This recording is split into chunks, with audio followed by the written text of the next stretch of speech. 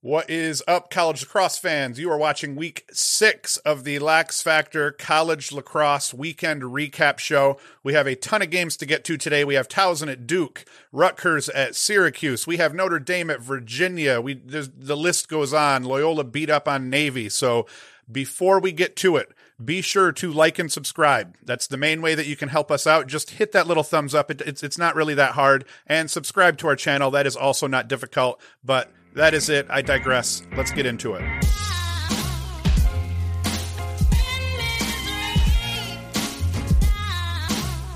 And the first game that I wanted to talk about, number 5, Towson coming down and playing Duke. Duke sitting at number 2 and 8-1. They are just ridiculously good. Towson's not bad at 5-2. Duke pulls this one out 12-10, as most of you already know. What we take away from this, Duke is really, really, really good, and Towson's not too bad. They're not too bad either. It went back and forth much of the first 2.5 quarters of the game for the most part. Towson scored. Duke took a lead early, but then Towson scores 3 of the last 4 goals of the half, so that it's tied up 6-6 at the half. Towson goes on a run, continues their run, I should say, into the third quarter. So at one point they were sitting up 8-6, and before Duke goes on a 4-goal run to take the lead back 10-8. And once Robertson gave Duke a 9-8 lead, they never let it go again after that. Van Raphorst, of all people, he goes 1-1 on the day. He scored a goal in transition late, and he had an assist in transition earlier in the game. Duke manages to win this game despite losing 19 of 24 faceoffs to Alex Woodall. Woodall was incredible the entire game once again for Towson. So that's going to be key for Towson. I mean, they lose this game, yes, and now they're sitting at 5-2, but they lost to number 2 Duke at Duke, and they put up a good show here. Towson was led by Brendan Sunday, 4 goals, 1 assist. Timmy Monahan, 2 goals, 1 assist, and Tyler Canto played solid between the pipes for Towson. He's been a little bit hit and miss depending on the game, depending on the competition, but 16 saves against Duke. He's one of the main reasons that it was actually a close game, him and Woodall in the end. But Sunday continues to impress. 4 goals, 1 assist. Duke led by Brad Smith, 3 goals and a helper. He's starting to look like, I keep saying it every week, he's starting to look like himself, but it's just because he keeps getting better every week, and that's going to be that's one of the reasons Duke is now 8-1, sitting so pretty. And Joey Manown, 2 goals, 2 assists, so solid game all around out of both teams. Van Raphorst, holla for scoring a goal and an assist in a game as a defender. That was awesome. Every week, the Syracuse game is near and dear to my heart. I grew up about 45 minutes to an hour from the Carrier Dome. I grew up going to the Dome quite often to watch games, and now that we can watch them on TV, I watch pretty much every Syracuse game that is on TV. So that's why you get to hear me talk about Syracuse so often. They have number 16 Rutgers coming to the Dome. Rutgers at 4-3. Syracuse number 13 sitting at 3-2. And Syracuse pulls this out. Rutgers owned this game for 3.5 quarters for sure. Syracuse didn't lead for the first time until Griffin Cook scored late on a feed across the field from Nate Solomon with 6:48 left in the fourth quarter. And then from there, Syracuse just closed out strong. They scored the final 5 goals after that. Adam Charlambides scored with 8:41 left to play to give Rutgers a 14-13 lead. But in the end, Charlambides, he was crazy. He goes 6-2 on the day and has an 8-point game. His 8-point game ended up being neutralized by Trimboli and Nate Solomon, each going for 4 goals and 1 assist. Charlambides, he had 5 first-half goals, and that's kind of what lifted Rutgers above Syracuse in the first half. Nate Solomon and Trimboli's 3 goals and 2 goals, respectively, that's what kept Syracuse in the hunt. So that they had a chance to win this game at the end. But Syracuse just went on a run. Once Rutgers took the lead 14-13, Syracuse rolls like they tend to do and wins at 18-14. So stats, Nate Solomon and Trimboli, as I said, both 4 goals and an assist each. Brad Voigt goes 3 goals and a helper. Rafis 1-3, and Lipka, Cook, and Curry all 2 goals and an assist. So that continues to look good offensively for Syracuse, that they're spreading it out and all sorts of guys are getting involved. At times, Curry looks like their best player. Today, Trimboli looked excellent, scoring a couple from outside, a couple on the run. So it was a great game. Charlon Beatties, though, 6 goals, 2 assists. Kieran Mullins, 1 goal, 6 assists for Rutgers. So they look solid. They're going to do fine, but Syracuse wins the day. I almost forgot. One of the reasons that it was close early and late was Max Edelman. Edelman goes for 19 saves for Rutgers. He stood on his head. Drake Porter in cage for Syracuse. He looked shaky early. He's been solid all year. Porter looked shaky early, but he ended up pulling it together, came up with a few big saves, especially down the stretch as Syracuse was trying to go on a run. But Edelman, 19 saves. I had to come back here and make sure that I drop props to Edelman because he had a hell of a game. Cornell had an Ivy League matchup against Yale. So we've got number 3 Cornell traveling to play number 4 Yale. Both teams with 4 wins. Cornell with 2 losses, Yale with just 1. And it was all Yale pretty much from the beginning. It wasn't as close as even the 16 to 11 final made it look.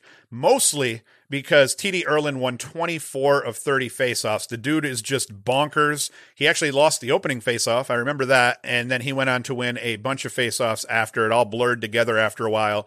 Freshman Matt Brandow for Yale. He looked excellent. 6 goals, 2 assists. I think they said he only had 5 goals coming into the game, and he goes 6-2, which is incredible. Matt Gaudet, the Mats, we're going to call them the Mats now.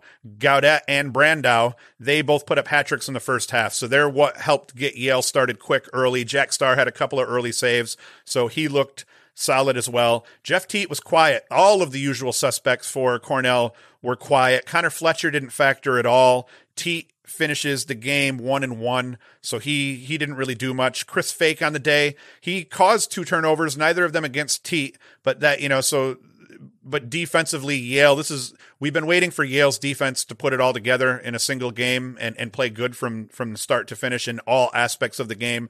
This was that game. Fake had two caused turnovers, 2 ground balls. He beat some people up. In the end for Cornell, Clark Patterson goes 4 goals, 2 assists. Piatelli goes 4 goals, 1 assist, and Teats, quiet day, 1-1. And Yale, Matt Brandow, 6 goals, 2 assists. Gaudet, 5 goals. And Brian, I was going to separate Brian Tevlin's name, but Tevlin and Jackson Morrill each go 2 goals and 2 assists for Yale in the win. Number 7, Notre Dame traveled down to Charlottesville to play number 12, Virginia, and we saw a lot of bipolar play out of both teams. It was a game of runs. UVA jumped out to an early 4-2 lead. Alex Rode came out hot and played tough for Virginia early, and I think that's where they get that lead from. Notre Dame answers that with an 8-1 run of their own to take a 10-5 lead at one point late in the game. And then UVA goes on to outscore Notre Dame over the final quarter and a half with an 8-1 run of their own. So we just saw run after run after run. Starts out UVA with a lead. Notre Dame gets a sizable 10-5 lead in the middle, and then UVA just closes it out as strong as you possibly can with that 8-goal run. 8-1 run. Dox Aitken and Ian Laviano, they each had 3 goals apiece over the course of that 8-goal run for UVA.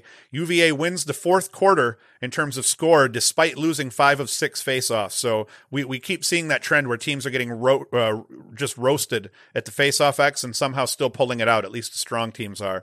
Wheaton Jacoby scores 2 goals and 2 assists for Notre Dame. Virginia led by the usual suspects again. Laviano, 5 goals. Matt Moore, a goal and 3 assists. Michael Kraus, 1 and 2. And Dox Aitken, the 3 goals. But Virginia improves to 5-2. That was a huge win for them. Notre Dame drops to 3-2. And great game had by all. An excellent ACC matchup. And Virginia really needed this one, and they got it. Villanova got a beatdown at the hands of Maryland. It was the big 3 for Maryland that jumped the Terps out to an 8-2 lead. Over that stretch, Bubba Fairman, 2 goals and an assist. Jared Bernhardt, 2 goals and an assist. And Logan Wisnauskas, 2 goals. So the Big Cats, they come out strong for Maryland, give Maryland a big lead that they never relinquished. Danny Dolan was strong in cage again for Maryland. He puts up 13 saves. For Villanova, 1 bright spot, Connor Kirst, 2 goals and an assist, but that was pretty much about it. Maryland, Fairman goes 4-2 on the day. Bernhardt, 3-2 on the day. DeMeo, Wisnauskas, and Dubik all scored 2 goals each for the Terps. Nobody had it worse than Penn to start the season. Penn started the season out 0-3. Their 3 losses were to number 3 Maryland, number 5 Duke, and number 5 Penn State. Then they ended up getting wins over number 11 Villanova, number nothing St. Joseph's, and then they just beat Princeton. Cornell's next for Penn, so that is really going to be a really good test for them in the Ivy nonetheless. Princeton, they had a 7-6 lead in this game with 13:36 left in the third, a goal scored by Jake Stevens, and then Penn scored the next 5 goals of the game, and they just kept going after that. Reed Junkin, he made 14 of his 18 saves for Penn through the first 3 quarters. So here Princeton's winning this game 7-6 at some point in the third.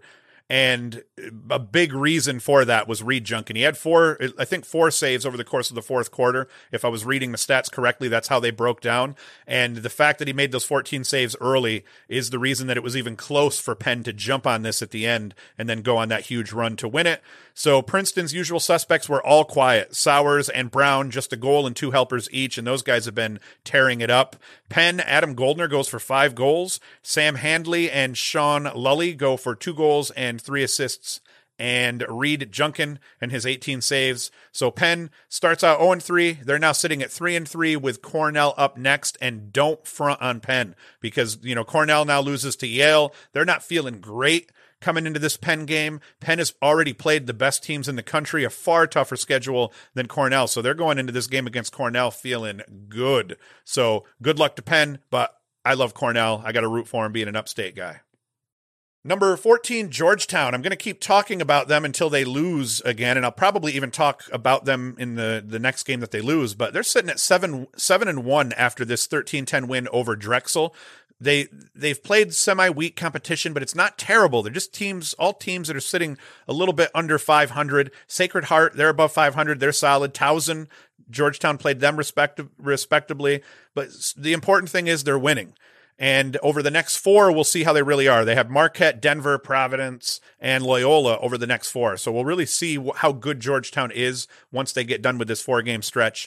Stats, Daniel Baccaro, 5 goals and an assist. He's been solid all year. Jake Caraway, 4 goals and a helper. He's also been solid all year. McElroy, 14 saves in net for Georgetown. Drexel, Reed Bowering goes for 6 goals, and Matthews Varian, 2 goals and 3 assists. So Drexel, they had no reason to hang their heads. It was an excellent game, but Georgetown sitting at 7-1, so it'll be interesting to see how they finish off. Navy took on Loyola, and it did not go well for the midshipmen. Loyola gets the big win, 18-5. It was never close. Loyola scored the game's first 9 goals. Loyola led 11-2 at the half, and the big reason why was Pat Spencer. He had 3 goals and 3 helpers over the course of the first half of this game, so he just continues his tear. A little plug. We did a video a couple videos back. I'll put a link in the description profiling why Pat Spencer is my pick for the Tewaaraton, at least at this point in the season. So be sure to look in the description and watch that video if you're a Pat Spencer fan. And then back to it. Spencer finishes the game, 4 goals, 4 assists. Kevin Lindley continues his off-ball tear, 5 goals. John Duffy, 3 goals and a helper. And Jacob Stover played solid in cage today for Loyola with 14 saves, 73% save percentage. So that's solid. Navy, Ryan Wade and Michael Foster, I thought it was Forster, but it says Foster in my notes, a goal and an assist each. And it was a hell of a game for Loyola. They just proved that they're a really solid team. Navy sitting at 4-3. They're not slouches. Loyola was just a much better team on this day. Army improves to 6-2 on the season. They get a big 1-goal win over Holy Cross, 7-6 victory. Holy Cross led actually this game after 3 quarters. Mike Silva tied it for Army with 10:29 left in the fourth quarter. And then Nate Jones, he messed around. He scored himself a goal with 2:03 left to give Army the lead. And then he scored another goal with 42 seconds left to seal it. Army won despite losing 14 of 17 faceoffs to Dan O'Connell from Holy Cross. Holy Cross drops to 2-5, but Army sticking with their winning ways, sitting at 6-2 right now. So they're going to be a very tough team to have to play in the Patriot League. This week, we finally have some D3 action.